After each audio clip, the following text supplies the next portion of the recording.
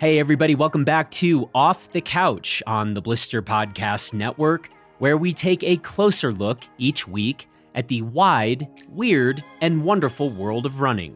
I'm your host, Jonathan Ellsworth. I'm also the founder of Blister, and you can check out everything we're doing and reviewing over at blisterreview.com. Off the Couch is presented by CBG Trails. The CBG Trails app is the only complete trail map app of Crested Butte and the Gunnison Valley, Colorado. So download the app today and start exploring. While most of us know the names of the explorers Lewis and Clark, the exploits of John Colter, who was a member of Lewis and Clark's famous expedition, might be a bit less familiar, but Colter's exploits are arguably even crazier. And in their short film called Colter, A Legacy of Adventure, Sawyer Thomas and Reese Wilbrecht document Sawyer's attempt to venture through the territory of the greater Yellowstone area that John Colter had explored 2 centuries ago across some of the most rugged terrain in the lower 48 states. So in this episode, Maddie Hart and I talked to Sawyer and Reese about who John Colter was and why they chose this particular adventure. We talk about the serious difficulty of running, skiing, and trekking through this vast terrain. We discuss the logistics of trying to shoot a film like this, and more. And since you should also definitely check out this film, you can find links to both the trailer of the film and the entire 28-minute long film in the show notes to this episode. And with that, let's talk to these 2 modern-day adventurers about their project to retrace and recreate one of the wildest expeditions of the Mountain West. Here we go. Well, I am here in Blister HQ with Maddie, and today we are talking with Sawyer and Reese. So we're going to start with Sawyer. Sawyer, how are you today, and where are you today? Oh, I'm doing great. I'm currently in Seattle, where I've been living for the last few months. Why are you in Seattle? So I'm actually in grad school right now. I just started up in September. I'm studying mechanical engineering. Reese, how are you doing today, and where are you? I'm good today, and I'm in Bozeman, Montana, going to school here at Montana State and working and skiing and living life. Okay, and now Bozeman is home now for you, right? Mm-hmm. Okay, but there's a backstory here. You guys have known Maddie for a while, and you guys all met where? We all met in Montana, at Montana State University. Maddie and I met racing up Rendezvous Mountain in Jackson, which is like a 7-mile race over 4,000 vertical feet up. And yeah, she came down and she kind of kicked ass, crushed a bunch of folks. I didn't crush a bunch of folks, and I totally forgot that was the first time we had met. You forgot. You kick people's ass and then are so much of an ass kicker then you don't even remember afterward? No, because they creamed me, and I was like just trying to keep up with Reese and Sawyer, and I did not. So so this is some reverse humble bragging. We're all trying to give each other compliments. Aw, so nice. No, I'll fully blame you guys for making me get into running, so I'll point fingers. Huh. They got you into running? Yeah, Sawyer did the Bridger Ridgeline with me, and that was like my first like long run. Oh yeah, that was really great actually. Wow. Yeah, remember we saw that mountain goat? It was just a fantastic day. Yeah, there was a section of time there where every single time I ran the ridge, people were really hurting.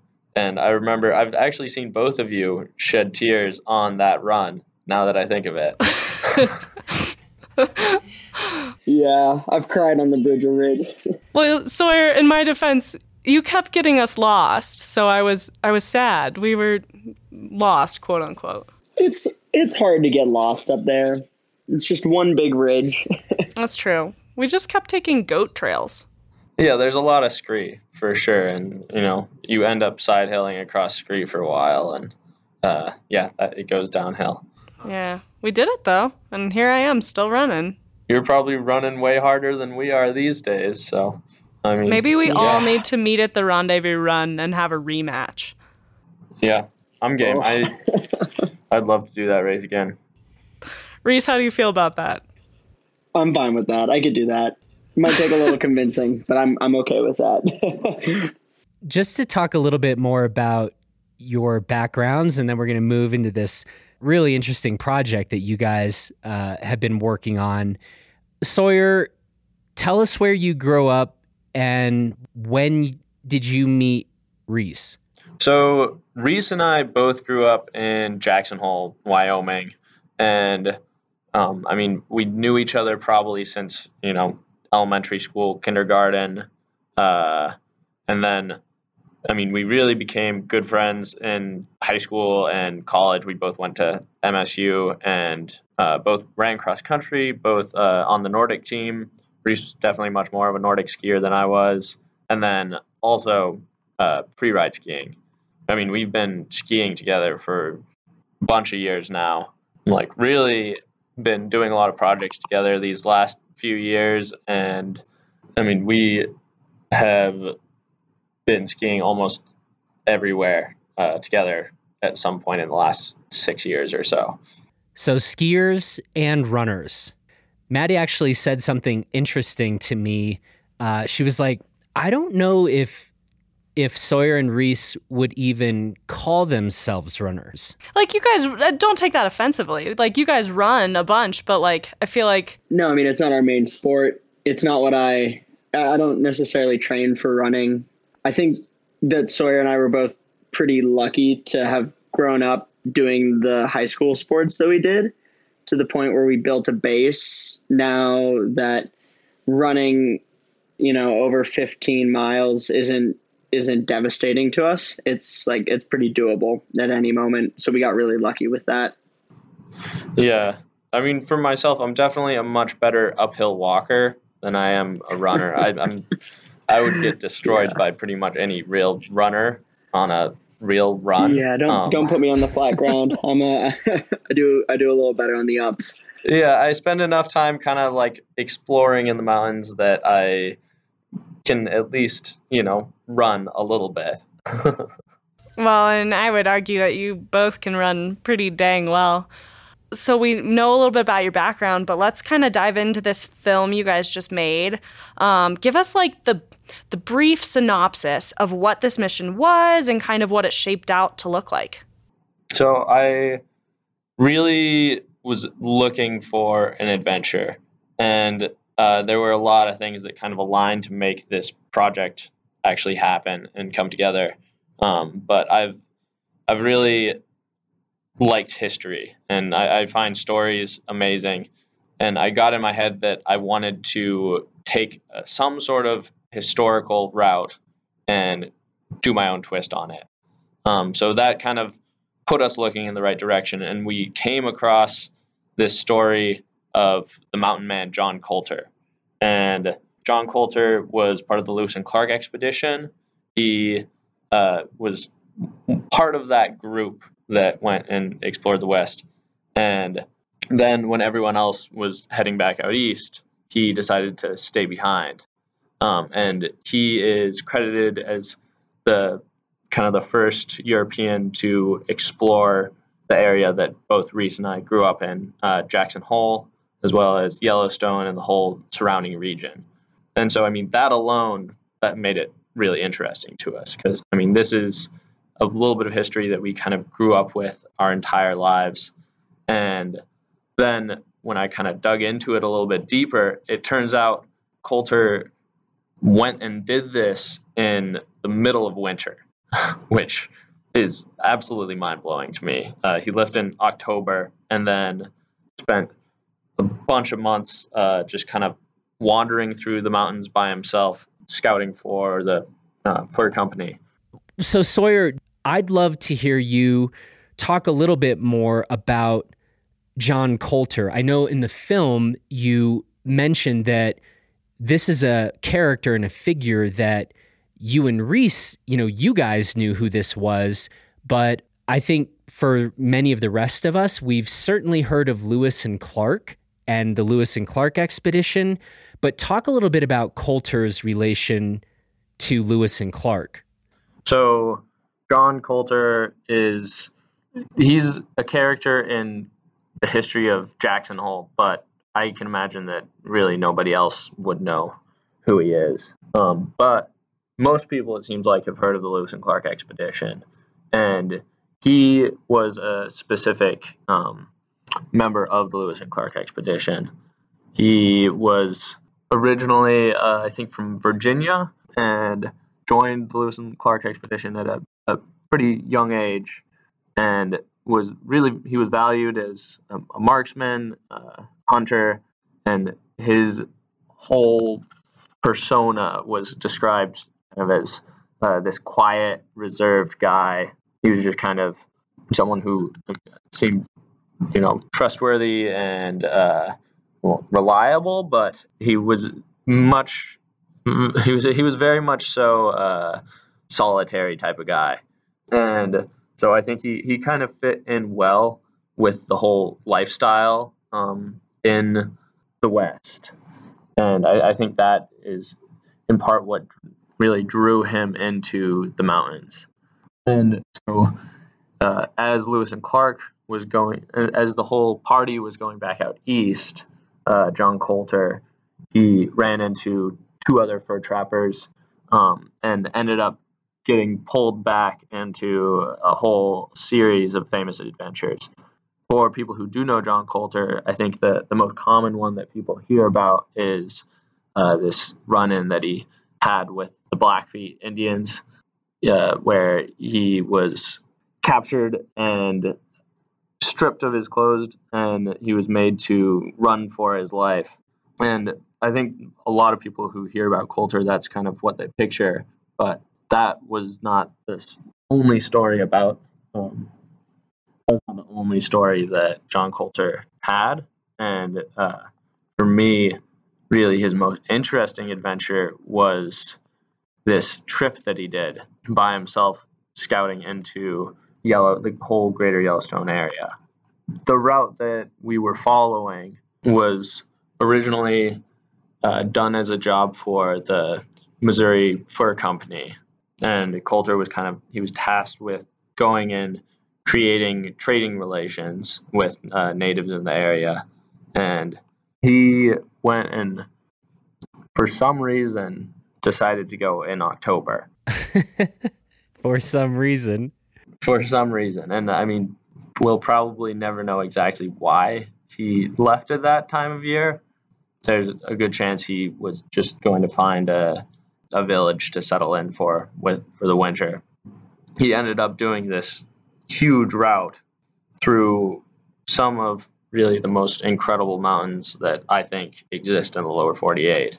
He's kind of become this figure of, I guess maybe legend is the way to say it, because there really isn't that much like hard firsthand information. It's really mostly hearsay and speculation. So I'm sure a lot of the stories have kind of been built up over the years. But yeah, he's kind of framed as this mountain man explorer who went and wandered through some pretty big mountains altogether.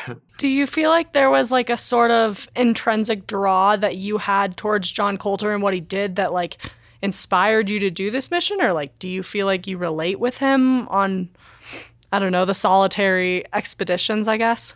Like, to tell the truth, I really, it's not that I particularly have any, I mean, I find some of the things that John Coulter might have done admirable, but like, it's not so much that, I think highly of him as a person. I mean, he wasn't, inherently like a good guy, I don't think. I mean, I have no idea.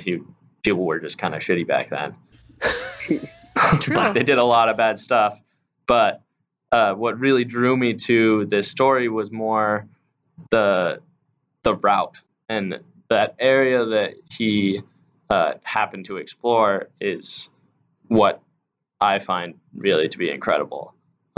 So I mean, in our film, we did talk about Coulter a little bit, but we really tried to focus on that area because, I mean, regardless of who this guy was, I mean, nobody really knows about him, but something that we'll never really understand drew him into those mountains. And I mean, we also still have that same thing drawing us into the mountains. And yeah, it is something that is kind of hard to describe. So yeah, maybe that is something we have in common. But I mean, yeah, as a person, it's not like I necessarily look up to John Coulter. It's more, I think, as humans, we're kind of all pulled to want to explore these cool places. Well, that is some really interesting background and context. And so let's actually now talk a bit more about some of the logistics of this route and the like. So once I got a hold of that idea, how we actually went about it was kind of our own twist on the story. So we went, and throughout the entire winter last year, and then also over a spring break the year before, we skied at all these locations along the route. And then last spring, I went back and did the full loop from near Billings, Montana, down to Cody, through Jackson Hole, back up through Yellowstone Park, back to Cody, and then up to Billings over the course of about a month, just running. And how many miles was that? It ended up being close to 500 miles of running and about 300 miles of biking. Okay. I thought you meant you ran 500 miles in a month, and I was like, okay. But that feels reasonable. It's still a ton. Yeah. And like, what was the route when you were running it? Was a lot of it on the road, or were you doing bushwhacking? Was it actually established trails? It was primarily through mountains, and we specifically picked a route that would really have interesting terrain. I mean, we're trying to recreate John Coulter's route, but he never kept a journal, and it's really not well established. So that gave us a little bit of the ability to budget to go where we wanted. And so we pretty much picked the general route, but also found what we thought would be really interesting. And we did it in May, which the places that we think are interesting in May also ended up being about the hardest possible places that you can travel in May. I'd say about 50% of it was kind of that in between, not quite snowy enough to ski and not quite dry enough that you should actually be running on it. So I'd say most of it was kind of like post-holing and slopping through the mud, and climbing over mountains and swimming through creeks, that sort of thing. Reese, I would love to hear you weigh in on Sawyer's use of the term interesting when he's talking about interesting terrain. Do you care to elaborate? In short, interesting is difficult. That's what it seemed like. It is, it's so interesting terrain was a lot of post-holing in snow. It was a lot of finding our way through rivers and creeks during peak runoff season, kind of losing the trail, bumping into private land boundaries, kind of trying to circumnavigate the national forest and the wilderness areas. It's tough because there's no real definitive line, and there's a lot of the trails that are marked on, Gaia and FatMap and all of these social maps. They, sometimes the trail is marked, but it's not really there. It's covered up in grass, or it's covered up in water or snow or just rock or avalanche debris. And you just, it's not going out on a run on your community trails. It's not going out for a road run. It's kind of a mix of wilderness trekking and then trying to do it at a reasonable pace, and trying to knock out larger mileage. every day. I think that's probably got to be the most challenging part of it, is the fact that it's not straightforward, it's not mapped out, and it's over terrain that just sucks to go through sometimes. Like, you really can burn yourself out on a scree field, or trying to log hop across an avalanche path, or you gotta like go and deal with water that's just above the freezing point when it's raining or snowing sideways. It all of these factors can pretty easily wear you out. It just takes a really tough person to go and do that, someone willing to suffer and someone willing to just put their head down and grind it out, no matter how physically painful it is or mentally painful it is or endurance-based pain. It's just kind of dealing with the elements as they come at you and just saying, okay, I'm going to go and I'm going to do it and not complain, because the second that you start complaining is when it all goes downhill. I don't know. I heard Reese doing a lot of complaining. It was, yeah. Busted. I'm different, though. I talk down at myself to motivate me. I'm a self-deprecating, motivated individual. Sawyer, did you feel like there was any complaining, or like how were you dealing with it mentally? I mean, there were frustrating parts, and there were other parts that were easier for sure. I have run with lots of people who are much better and more experienced runners than me in the past, and one of the guys, Mike, I was talking to, was saying that when you're doing a run like that, it's gonna be painful. And I thought that was really good advice, because it's impossible not to end up really kind of pushing yourself when you're doing days like that every single day. So I never felt like I would push myself too far above the limit, but I mean, I was kind of okay with accepting a certain level of pain. Running is just, your body hurts after a while. There's no getting around it, but it's worth it anyways. You guys have mentioned that there was a skiing element to this exploration. There was a running element to this adventure and a bike element. So why don't you talk for a minute about the skiing part of this project? Sawyer and I have been filming skiing for as long as I can remember. I was making small edits in middle school, and Sawyer was making small edits in middle school and elementary school, and we used to make extreme Nordic edits. So the intuition behind having a camera in the field while it's snowing sideways and you're out there in the snow and kind of in the field, that whole part of the project came very easily for us. That wasn't a very difficult part to the project. The difficult part was trying to find the right conditions to go and ski everything in, and then finding the skiing that was along the route that we could find permits for and that we felt was going to represent that particular region well. So every day you kind of wake up early and you go out and you have all of your gear ready to go the night before, and you try and go out and accomplish as much as you possibly can in a single day. And when you're running, you just kind of film as you go. But when you're skiing, you're looking for these very specific shots and these very aesthetic moments that only last anywhere from, 5 seconds to sometimes 30 seconds. So it's a really small amount of footage that you end up keeping at the end of the day, and that you will probably use in the film. So that's the biggest challenge, is figuring out how to pick your places and your timing and the way that you want to film it.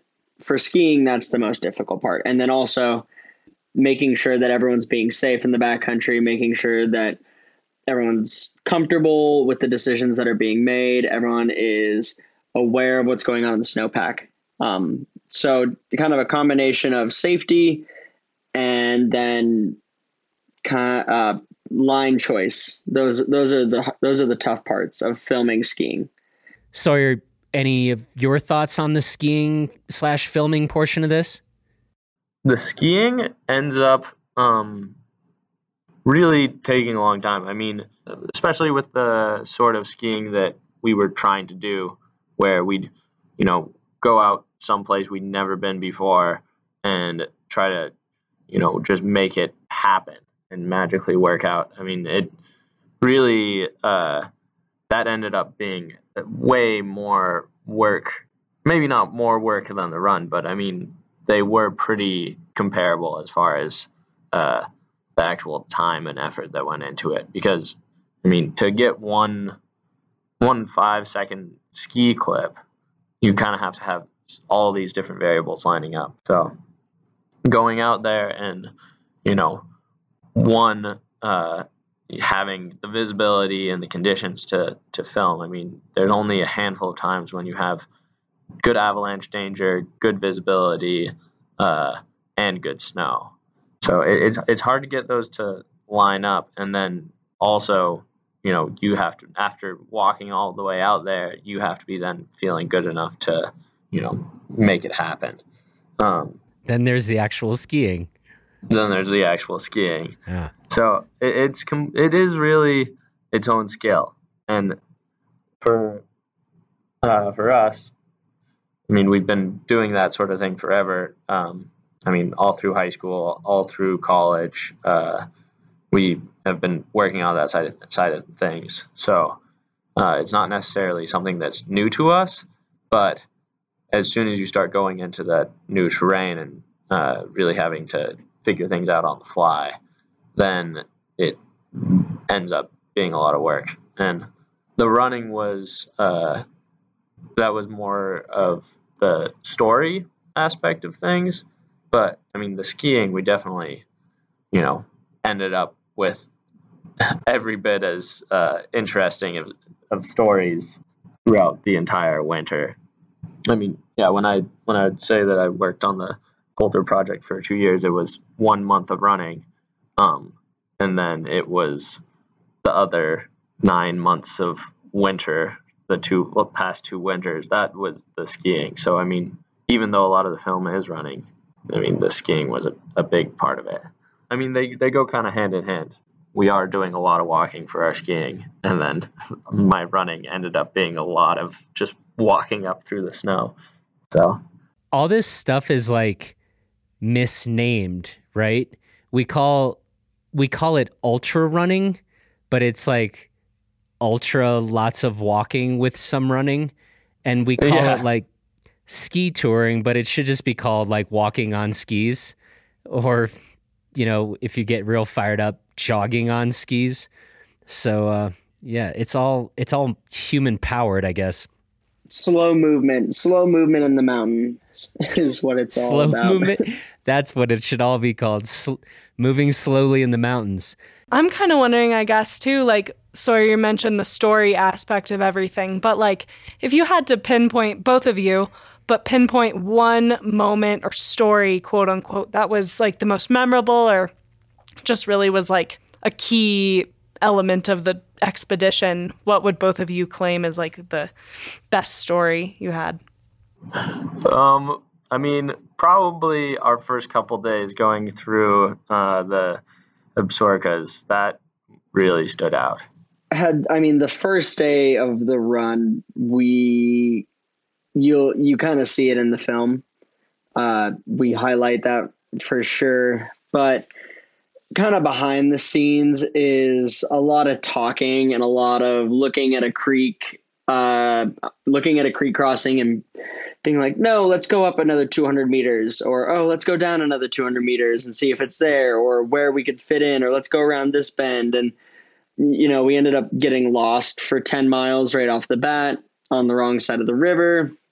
And then we tried probably 6 or 7 river crossings, and all of those failed. Went all the way back down to where we had started the day, found our way across there, kept going up, and like it's springtime, and the grizzlies are starting to come out in Yellowstone, and particularly in this area, in this wilderness region, they're everywhere in there. it's just these massive canyons where there's no humans, and people don't go in there until the late summer, early fall for hunting. And so, no one's been in the canyon for a really long time. The bears are waking up, wolf packs are moving through.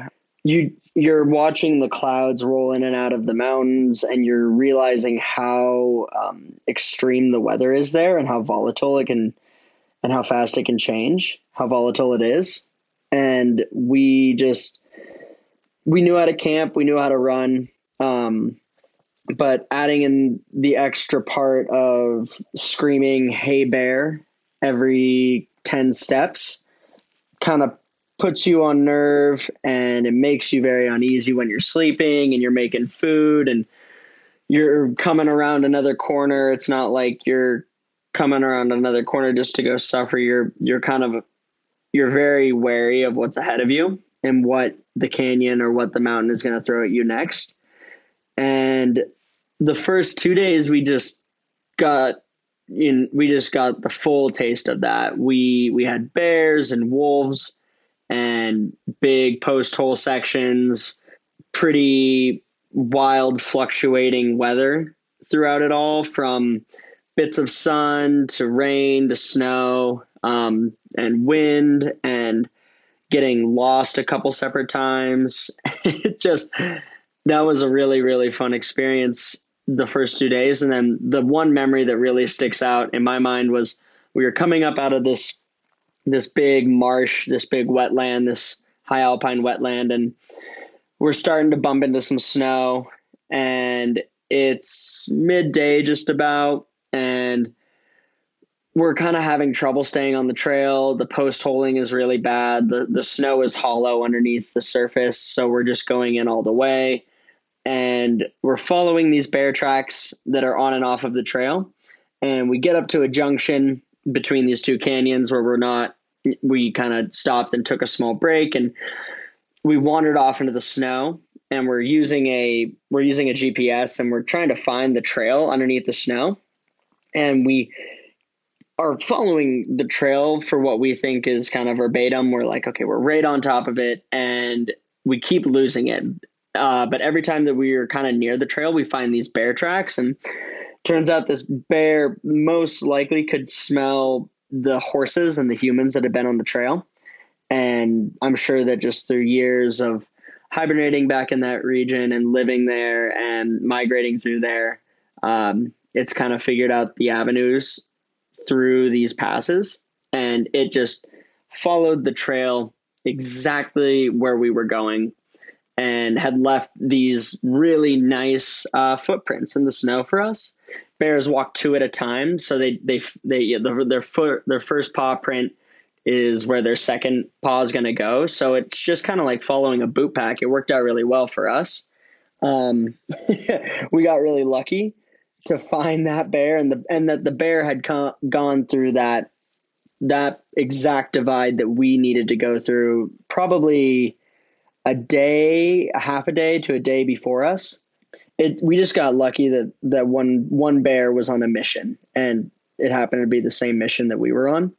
So we got really lucky with that. That's when we just kept on seeing the tracks as we went out, and kept on screaming, "Hey bear," because all of those woods, it looks like there could be a bear anywhere in there. And there's no humans out there. And we showed up from Cody to Dubois, and Dubois is just a desolate, or at least the canyon that we showed up in, Dunoir Canyon, is just the end of the road. And you're just out in the middle of nowhere, and you don't know where any animals are and how close help is. And you are just kind of looking at a GPS, trying to find your way and hoping that it all works out. So that was the longest day that we had, or that I had on the trip, and that probably the most interesting things happened and the most variables hit us all at once. So yeah, those first couple days of the route, I think it was pretty close to 50 mile stretch altogether over those 2 days. And over that entire time, I don't think we went more than 5 minutes without seeing a grizzly bear print. So they must have just been, we were just low enough in the valley so that they were coming down, avoiding the snow, and they were just everywhere. So yeah, we were really on edge that entire stretch. I don't know if Reese mentioned this, but that very first day, right off the bat, we were on the wrong side of the river, and it took us most of the day just to figure out how to cross the river. And so, by that point, we were really far behind. Ended up only making it about half of what we wanted to that first day, and then ended up having what ended up being like a 35-mile day the following day. And so that second day of the adventure, we really, learned what we were in for. By about 2:00, that's when we actually hit the snow, and we still had probably 15 miles or so left to go. We ended up coming to a pass, and we had GPSs, but the trail was covered up with snow, and that was really the only way through that section. And that's where we found those bear tracks.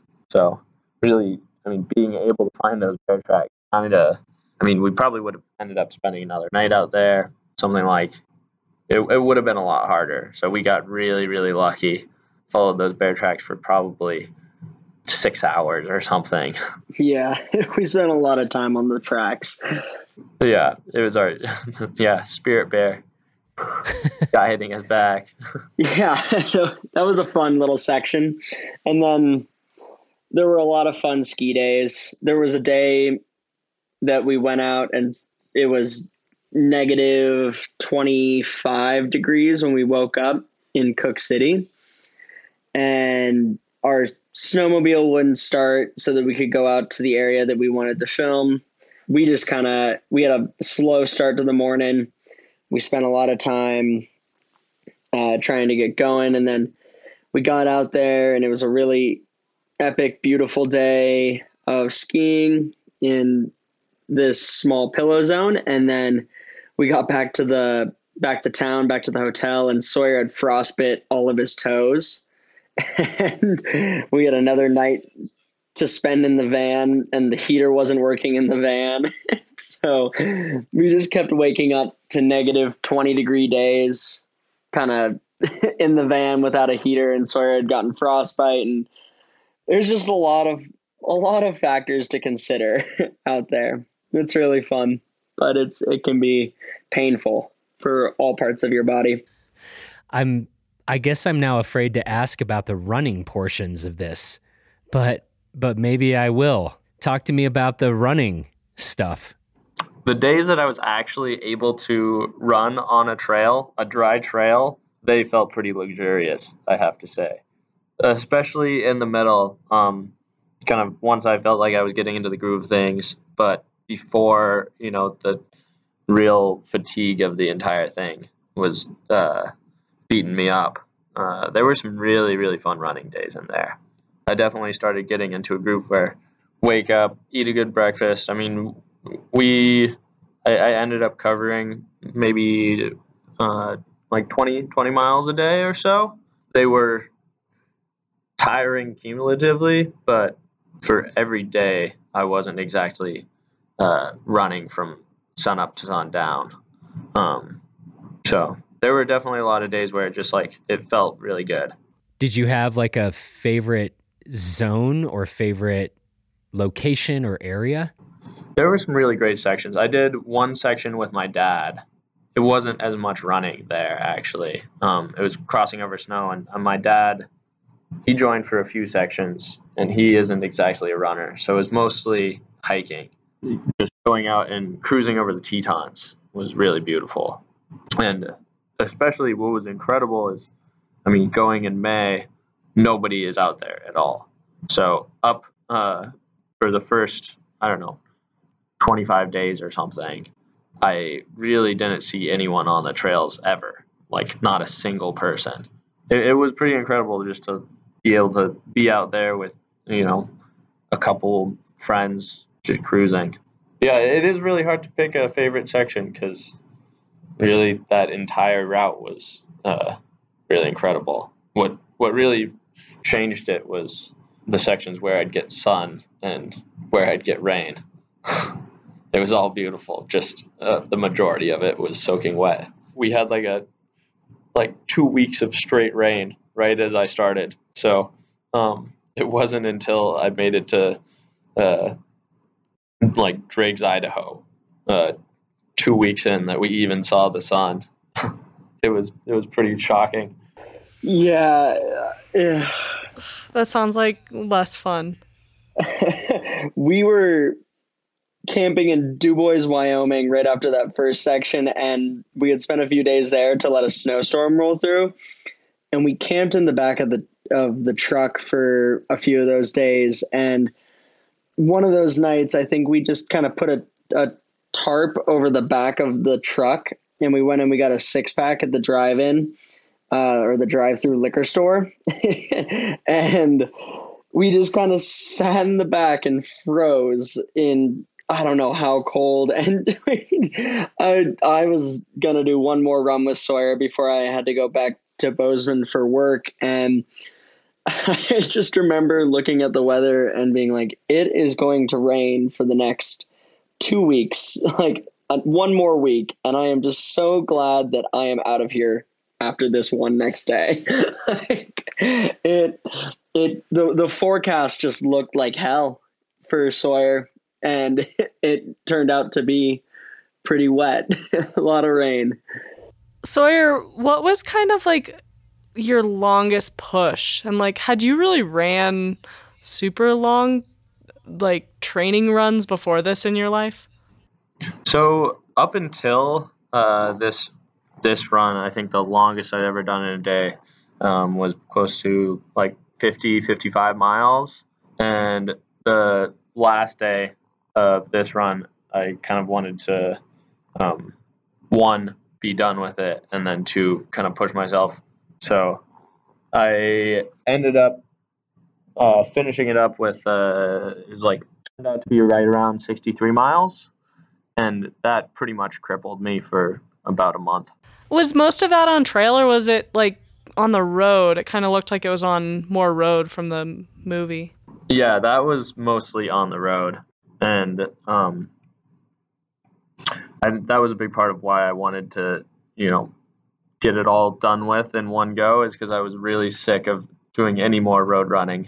And I'm really glad I did pull it off. But, I mean, I think that's probably about the hardest day I've ever had. It makes me really respect people who are actual ultra runners. Well, just so you know, 100K on the road is terrible, and most people wouldn't choose to do that. So, good for you. If, just for the record, I say this a lot, I guess, on this podcast, but if I did 63 miles on the road, I would definitely call myself an actual runner. So just for I guess that's the difference between me and you. But yeah, to me, I'd be like, well, that counts. I'm going to just drop the mic now. I'm a runner forever because I did that. Yeah, well, I did it out of necessity. It seems like some people actually enjoy it. I don't know. I've never done a race like that, but I don't know. It was hard. It was hard enough to make me feel like I could have trained for it better, which is fitting for the whole off the couch theme. It is fitting. I mean, have you subsequently had any thoughts about, would you sign up for a marathon or a trail marathon or trail ultra? Yeah. I have raced for a long time, and I like racing for sure. I'd like to keep doing it, and more of what I'm into these days is the whole mountain running, kind of backcountry scene. I've raced as Rondo Schemo for a while, so that's more the direction I'd like to go with it. Yeah, I like running races. I love the community. You guys should come out here and do the Grand Traverse. Ah. I am doing the Grand Traverse, actually. Doing that with my sister. This year? Are you too, Reese? Yeah, I'm excited. I'll be there. All right. you guys are doing the Grand Traverse. So we'll see you out here end of March. Very excited. Yeah, so I kind of wanted to know, like, the biggest things you guys took away from this year you spent out in the wilderness filming and exploring. Like, what were your big life, quote-unquote, takeaways? That is a difficult question, but I think the most valuable thing that I gained from it all was real appreciation for the area. It also kind of gave me a sense of urgency. We're in a time when our wild places have a really uncertain future. I think it kind of made me, I've always kind of felt the duty to be a steward of wild places, but after spending the last, bunch of months around Yellowstone and the whole greater Yellowstone area, it really, really drove home how special having that available is. I think for me, what really seemed important was the fact that we are able to do this, and we're able to, look at our history and see that people were exploring 200 years ago, and now we still have the capability to go back and, create these really incredible adventures. So I guess, for me, that was the most important part of the entire process. For sure. How about you, Reese? The stuff that I learned from kind of the communications side of things and the production side of things is to always plan way ahead. Always have your funds ready to go and have everything laid out and mapped out. And granted, we were out filming a documentary, so whatever happens kind of happens, but to have all of your base resources covered before you embark on something is extremely important, and that's one of the biggest lessons that I've learned from this project is just how to prepare to go and film something like that and to tell that story. And like what Sawyer said, we just got to see all of the terrain that's been out of our back doors for years, and we finally got to go walk through it and see what's going on out there and what John Coulter was looking for and what people that have adventured into those mountains before us were looking for. We found our own purpose out there. I'm sure that each individual that goes out there finds their own lessons and learns from them and learns a new life tip. But we just, we're young and we consider ourselves really lucky to have the opportunity to go explore in mountains like that. And now that we've had that opportunity, we're excited to explore more. And I'm just fired up to keep going back. I'm excited to go on more runs and to do more big ski tours into those mountains. And yeah, I just learned how much inspiration you can get from the mountains. Like, you spend all this time in one area and think you know it pretty well, and then that was something I really learned is, the farther you walk back there, the more there is that you don't know about. So it was really cool to just see how much there was out there that I've never explored and I still haven't explored. Then I'd also second Reese. I definitely learned a lot about being prepared. Well, guys, Maddie and I really appreciate you taking this time and telling us about this film and your experiences making it, and pretty fun just learning a bit more about your two relationship and buddies since kindergarten, I guess. That's pretty good. Now we're excited to have more people see this film. Where is your preferred place to point them to find it and watch it? Yep, there's a link on coulterfilm.com for the full film and a little bit about it, and then some photos, and yeah, just kind of a summary of what happened on there. So, Well, excellent. Well, listen, thank you so much, and I'm excited that it sounds like in little over a month we will have a chance to meet up and link up in person here in CB, if you don't bail out or wuss out on the Grand Traverse. I don't think they will. It sounds like they're way tougher than that. Thanks for having us on, guys. Thanks for chatting about the story. Well, thanks again, guys. That's it for this edition of Off the Couch. Thanks to Sawyer and Reese for the conversation. And again, you can find links to their film, Coulter, A Legacy of Adventure, in the show notes to this episode.